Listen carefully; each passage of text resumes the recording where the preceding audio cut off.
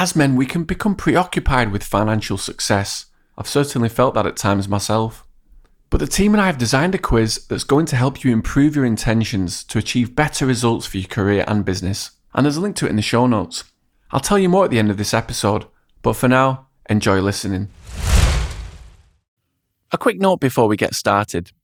This episode features a description of a suicide attempt. If you're struggling, help is available through the Samaritans by calling 116 123.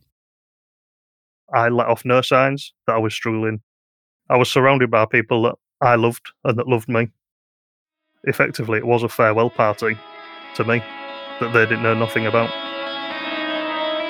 Welcome to Stories of Men, Beneath the Surface. I'm Alex Melia.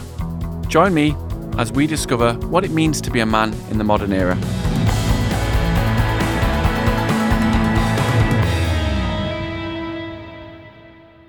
In this episode, we'll hear how a stranger's kindness saved a man in his darkest moment and how opening up to friends and family helped him cope with profound loss.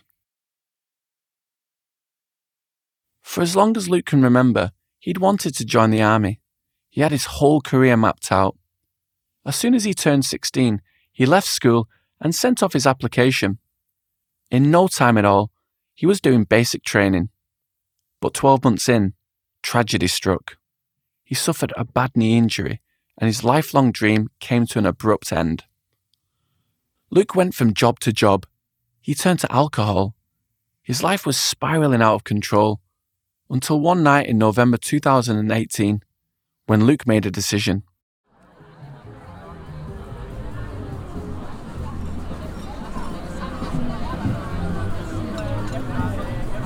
I was at a charity event at one of the local hotels, the Village Hotel, for my friend's son who's got quadruple cerebral palsy. And we was having a real good time. There was probably 100 people there, all of which I knew because they were school friends. My wife, or my girlfriend at the time, was there. We bidded a few times and won a few things. Had a really good night, smiling and laughing all the way through. I knew full well that I didn't want to wake up the next morning. My full intentions was to end it all that night. I'd planned everything. I convinced myself that I was a burden to everybody, and that was the reason why I was doing what I planned to do. We had normal conversations. I didn't want anybody to know at all. I was supposed to be at work the next day. I was a bus driver. I let off no signs that I was struggling. I was surrounded by people that I loved and that loved me. Effectively, it was a farewell party to me that they didn't know nothing about.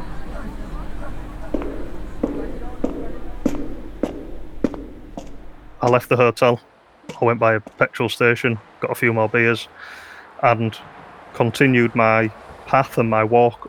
This was the early hours of the morning, 5 o'clock.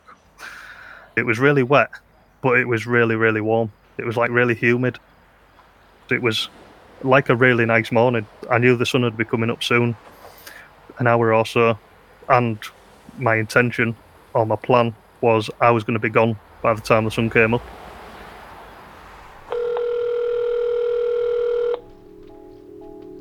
Strangely, I rang one person, and it was in a split-second decision that I just thought, I'm going to ring him, going to let him know how I feel, and I'm going to say goodbye because I feel like he's a good friend. The reason I rang him was because he lived in Boston, which was about an hour's drive from me. So I thought if he says he's going to come, he won't be there in time anyway. I've already done what I wanted to do. It just seemed like I needed to catch up with him. I needed to speak to him. Within 2 rings, he answered the phone. The chances of him being up were quite slim, but for some reason he was. I remember saying to him, I'm feeling shit. Life's crap. There's nothing to live for. I'm going to go end it all. And I remember that, as drunk as I was, I remember that word for word. And he said, oh, come on, buddy, what's happened? Let's have a chat about it, because you're an awesome guy and you've got so much to live for. And I just remember sort of not arguing, but having a drunken debate with him saying, but I don't, because life's shit, because I've been through all this and I feel rubbish. And he said, yeah, but you've been through all that and you've come through and you're amazing. You know, you're great at what you do. You're the life and soul of the party. I said, but my party's over. And he said, your party ain't even started. This is just the warm up. And he said, right, I'm jumping in my car. And I didn't want him to. I thought I'd convinced him not to, but it turns out he had jumped in his car. He had set off. I'd put the phone down and he was speeding to sort of come and rescue me.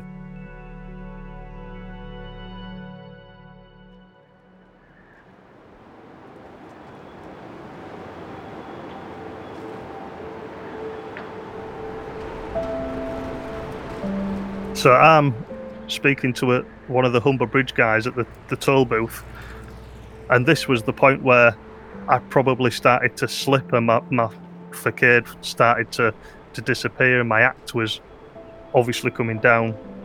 And his supervisor comes over and goes, oh, is everything okay? He goes, oh yeah, we're just having a chat. I said, oh yeah, me and Dave. I didn't even know his name. I said, me and Dave go back years. That's when he started asking questions and, is everything all right? You're not planning on jumping, I said, yeah, I think I am. I said, and I started opening up to him, strangely, because I didn't know him and I'd gone up there for a specific reason. And he said, no, don't, please, we can sort this. Sort of out of nowhere, the police turned up and they put me in the back of the police car.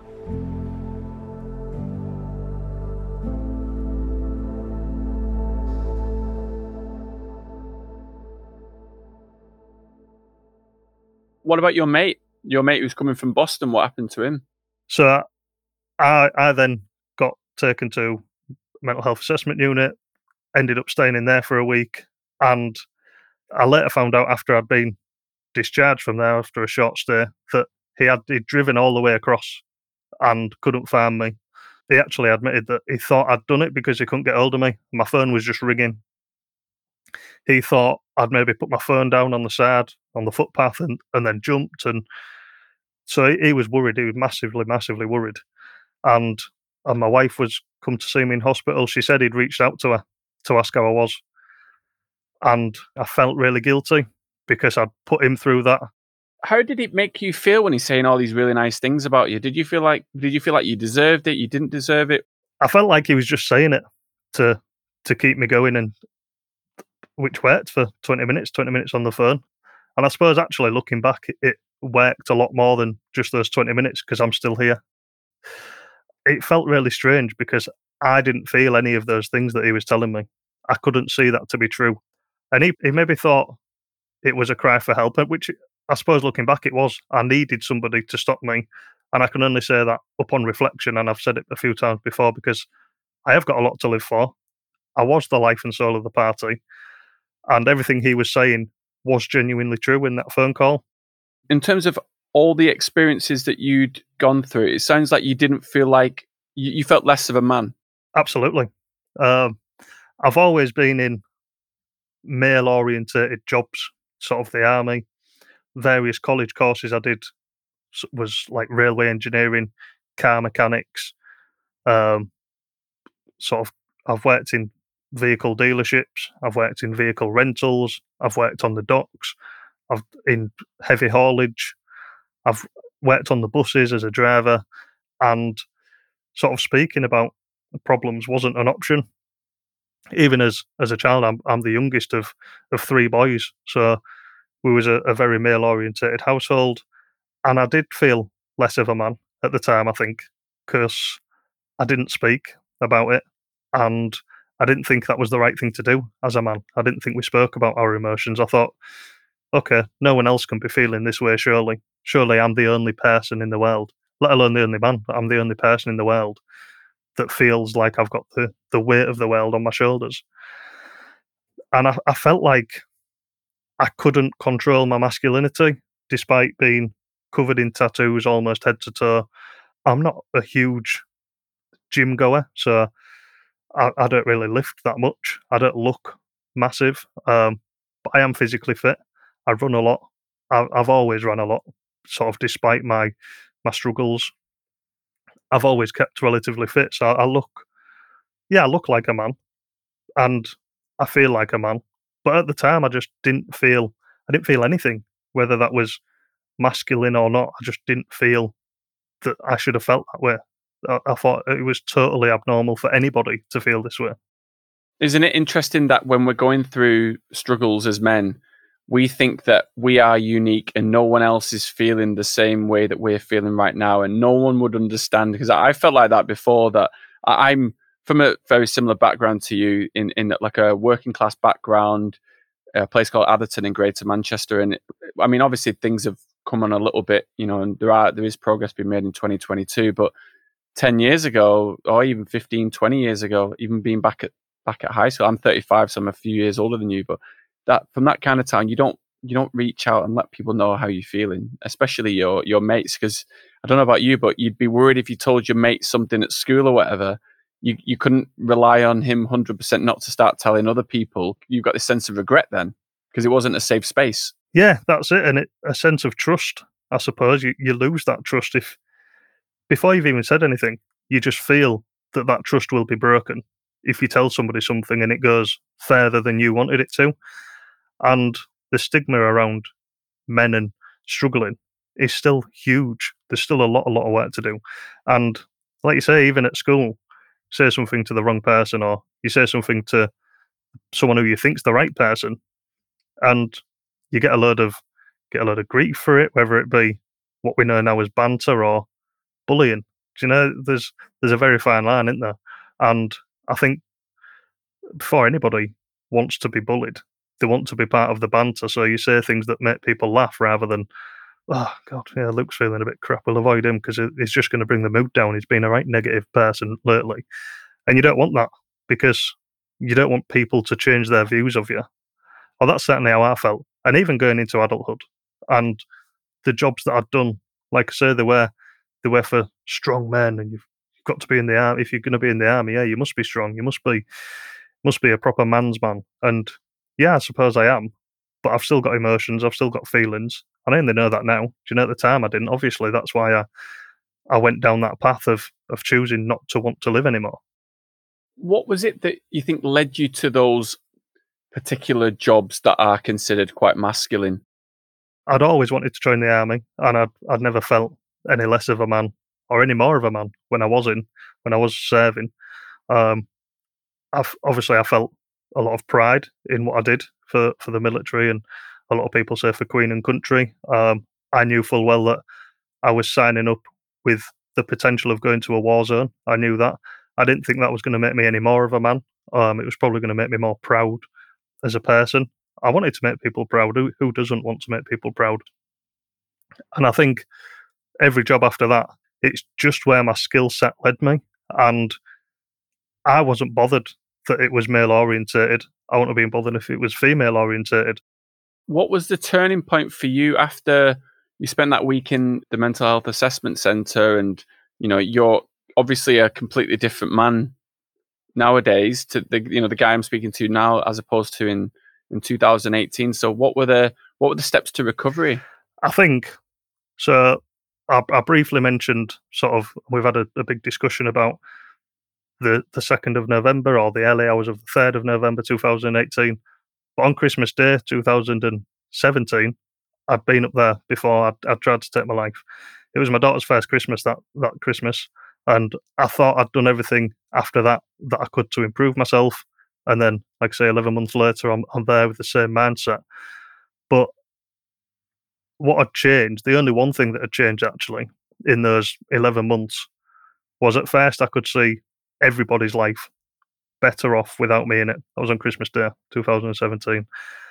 In the November 2018, the only people's lives I couldn't picture better without me in it was my children.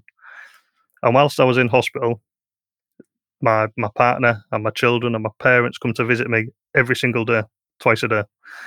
And that was the turning point for me. I needed to do something that I hadn't done before to enable me to enable my children to still have a dad. And as selfish as it sounds, I needed to do everything I could just for them.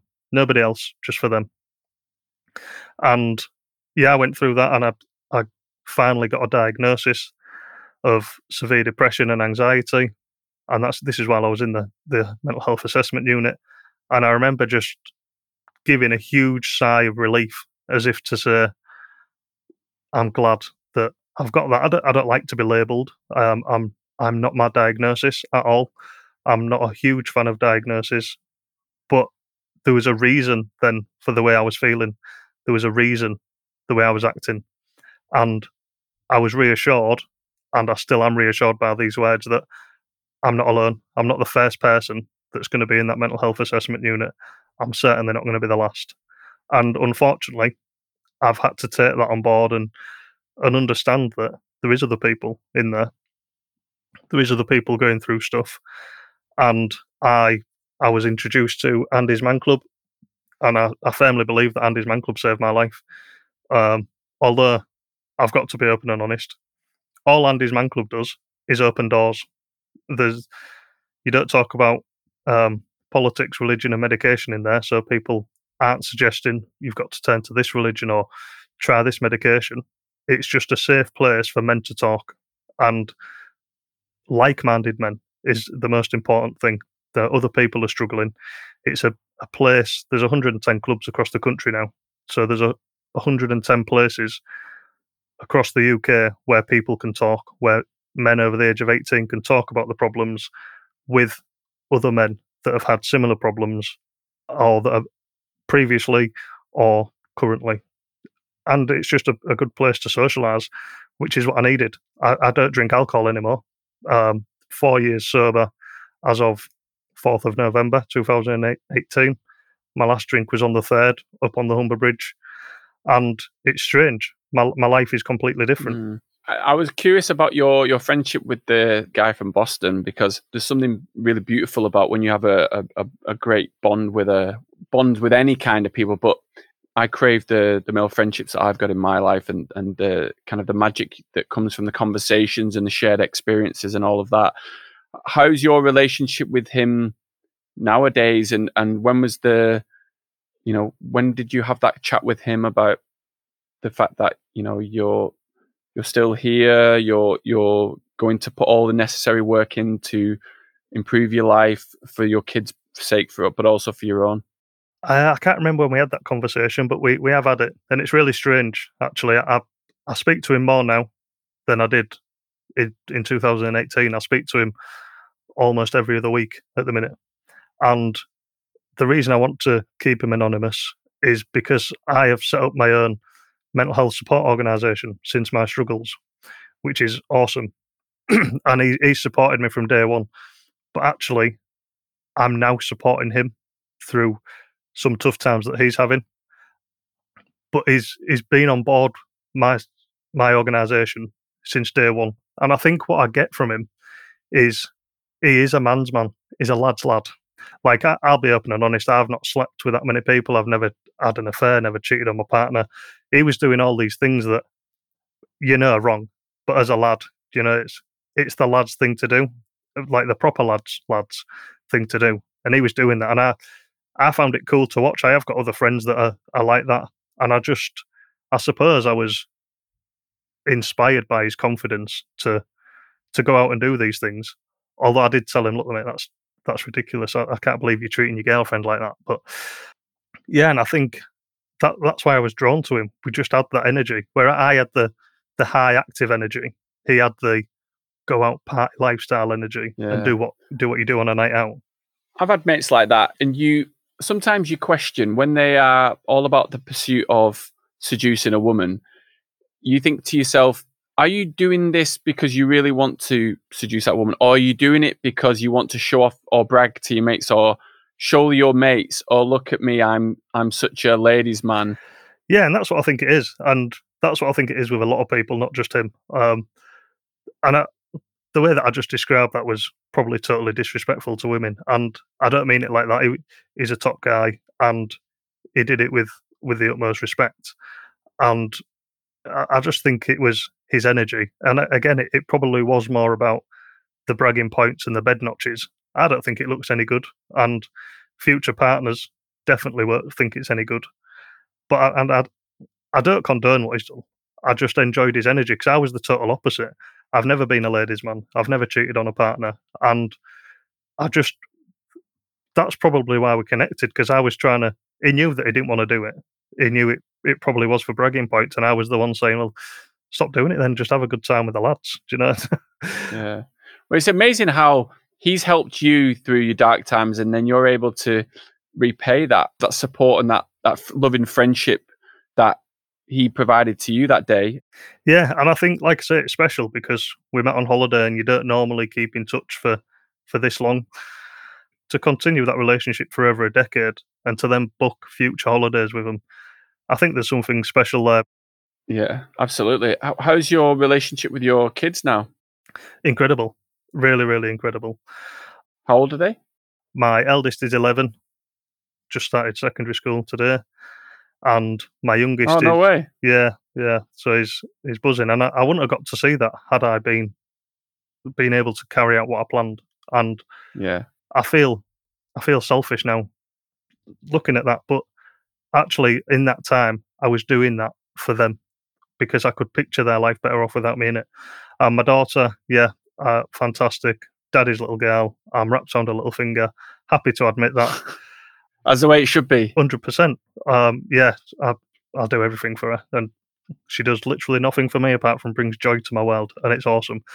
But in the midst of that, sort of after our 11-year-old was born, just 11 months after he was born, me and my partner went through a stillbirth, and the consequences of that added to part of the traumas of my life and the reasons why I did what I did and wanted to end my life, particularly on Christmas Day, because it's all about family, and I couldn't bear to wake up another morning without him being here. And although that was one of the reasons why I ended up doing what I did, it's also consequently forced me and my partner, my wife now, to wrap both of our children in cotton wool, because we know how precious life is and we don't want anything to damage or hurt them, whilst we still want them to have a life full of joy and socialising, which they do. They've got everything. They've got probably more than a lot of people. We're very, very lucky, and they're very lucky, and I make them know that they're very lucky for what they do have and the friends that they have and the opportunities they have. But yeah, it's forced us to be a lot more cautious. And I think naturally, other people in my situation would probably do the same. My last question today is, where's Dave? Where's Dave? I'm not sure. I'd like to bump into him. I'd like to speak to him and sort of thank him. I hope he's okay. I hope he's still been an awesome guy. The job can't have been that glamorous, just charging people £3 every car that comes up, just £3, please. That's all he said. You know, there was probably no conversation outside of that. I'd love to take him for a drink. Although I don't drink, I'm happy to stand in a pub and let him chain away to me. I'd like to think that he'd be pleased with where I am now. Like I say, I work for the NHS within mental health. I've set up my own mental health organisation. I'm a facilitator at Andy's Man Club. I'd like to think he'd be pleased that just that gibberish conversation that I had with him was enough to save my life, and pressing that button underneath the counter that I didn't know existed was enough to give me a second chance.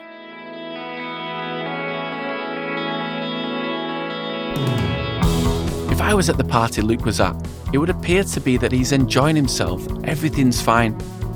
But it really illustrates to me and to all of us that there's something very different sometimes that's beneath the surface. Luke's episode shows that your support network can come from the most unlikely of places. The friend who was willing to travel so far in the car to make him realise that he had so much to live for. The guy working in the toll booth who pressed that panic button. And even the police were there to help him. And it shows that there's goodness in everyone. We all want to help each other. Throughout his life, Luke has had all these traditionally masculine jobs, and now he's working in a position that's considered perhaps more traditionally feminine, where he's allowing men to open up and speak about their feelings. Luke being vulnerable and speaking to others about how he was feeling has really unlocked everything for him in his life. It's ultimately saved him, and it's given him a new professional direction, and it's also strengthened the relationship with his wife and his kids. What could opening up to others unlock in your life?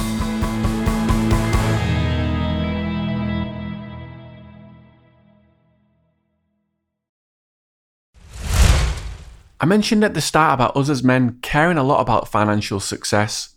The truth is, we all want to make money and excel in our work. But understanding what drives us to our definition of success is important.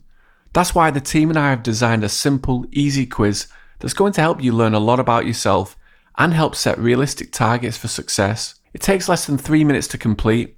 We as men can be incredibly successful, driven individuals, but how we get there is important to understand, particularly for our mental health. Through the Man Quiz, you'll answer questions about your identity as a modern man. The aim is to better understand who you are to achieve the results you want in your life and work. Click the link to the quiz in the show notes now. You never know, you might just learn something new about yourself that you didn't know before.